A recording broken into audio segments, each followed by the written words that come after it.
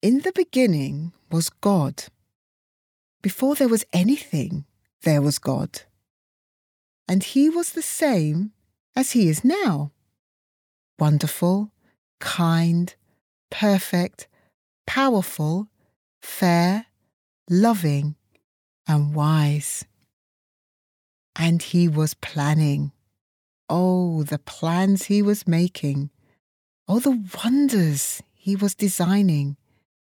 They were beyond anything we could ever dream or imagine.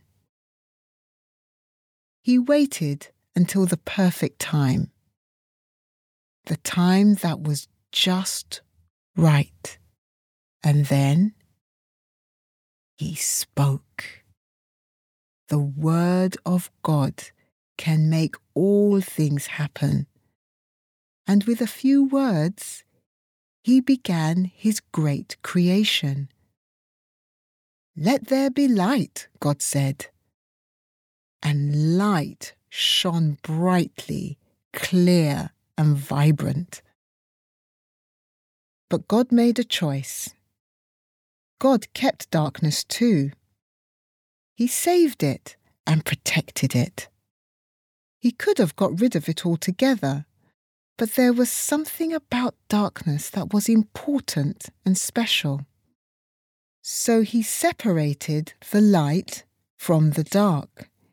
He called the light day, and the dark he called night. He had great plans for both. God's hands stretched out the universe, and he called the stars into their places by name. He built the sky and created the sun and moon to give light to the earth. And with that gift, he gave us time in days, months, and years.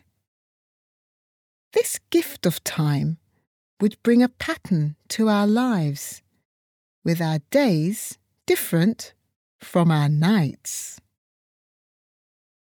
God looked at what he had made, night and day, dark and light, moon and stars and sun, and he saw that it was good.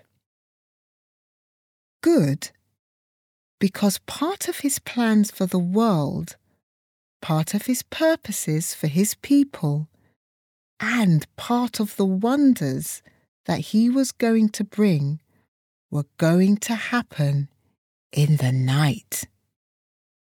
And so, for each of us, as the moon rises and darkness falls, we can expect wonderful things because God is in the night time too.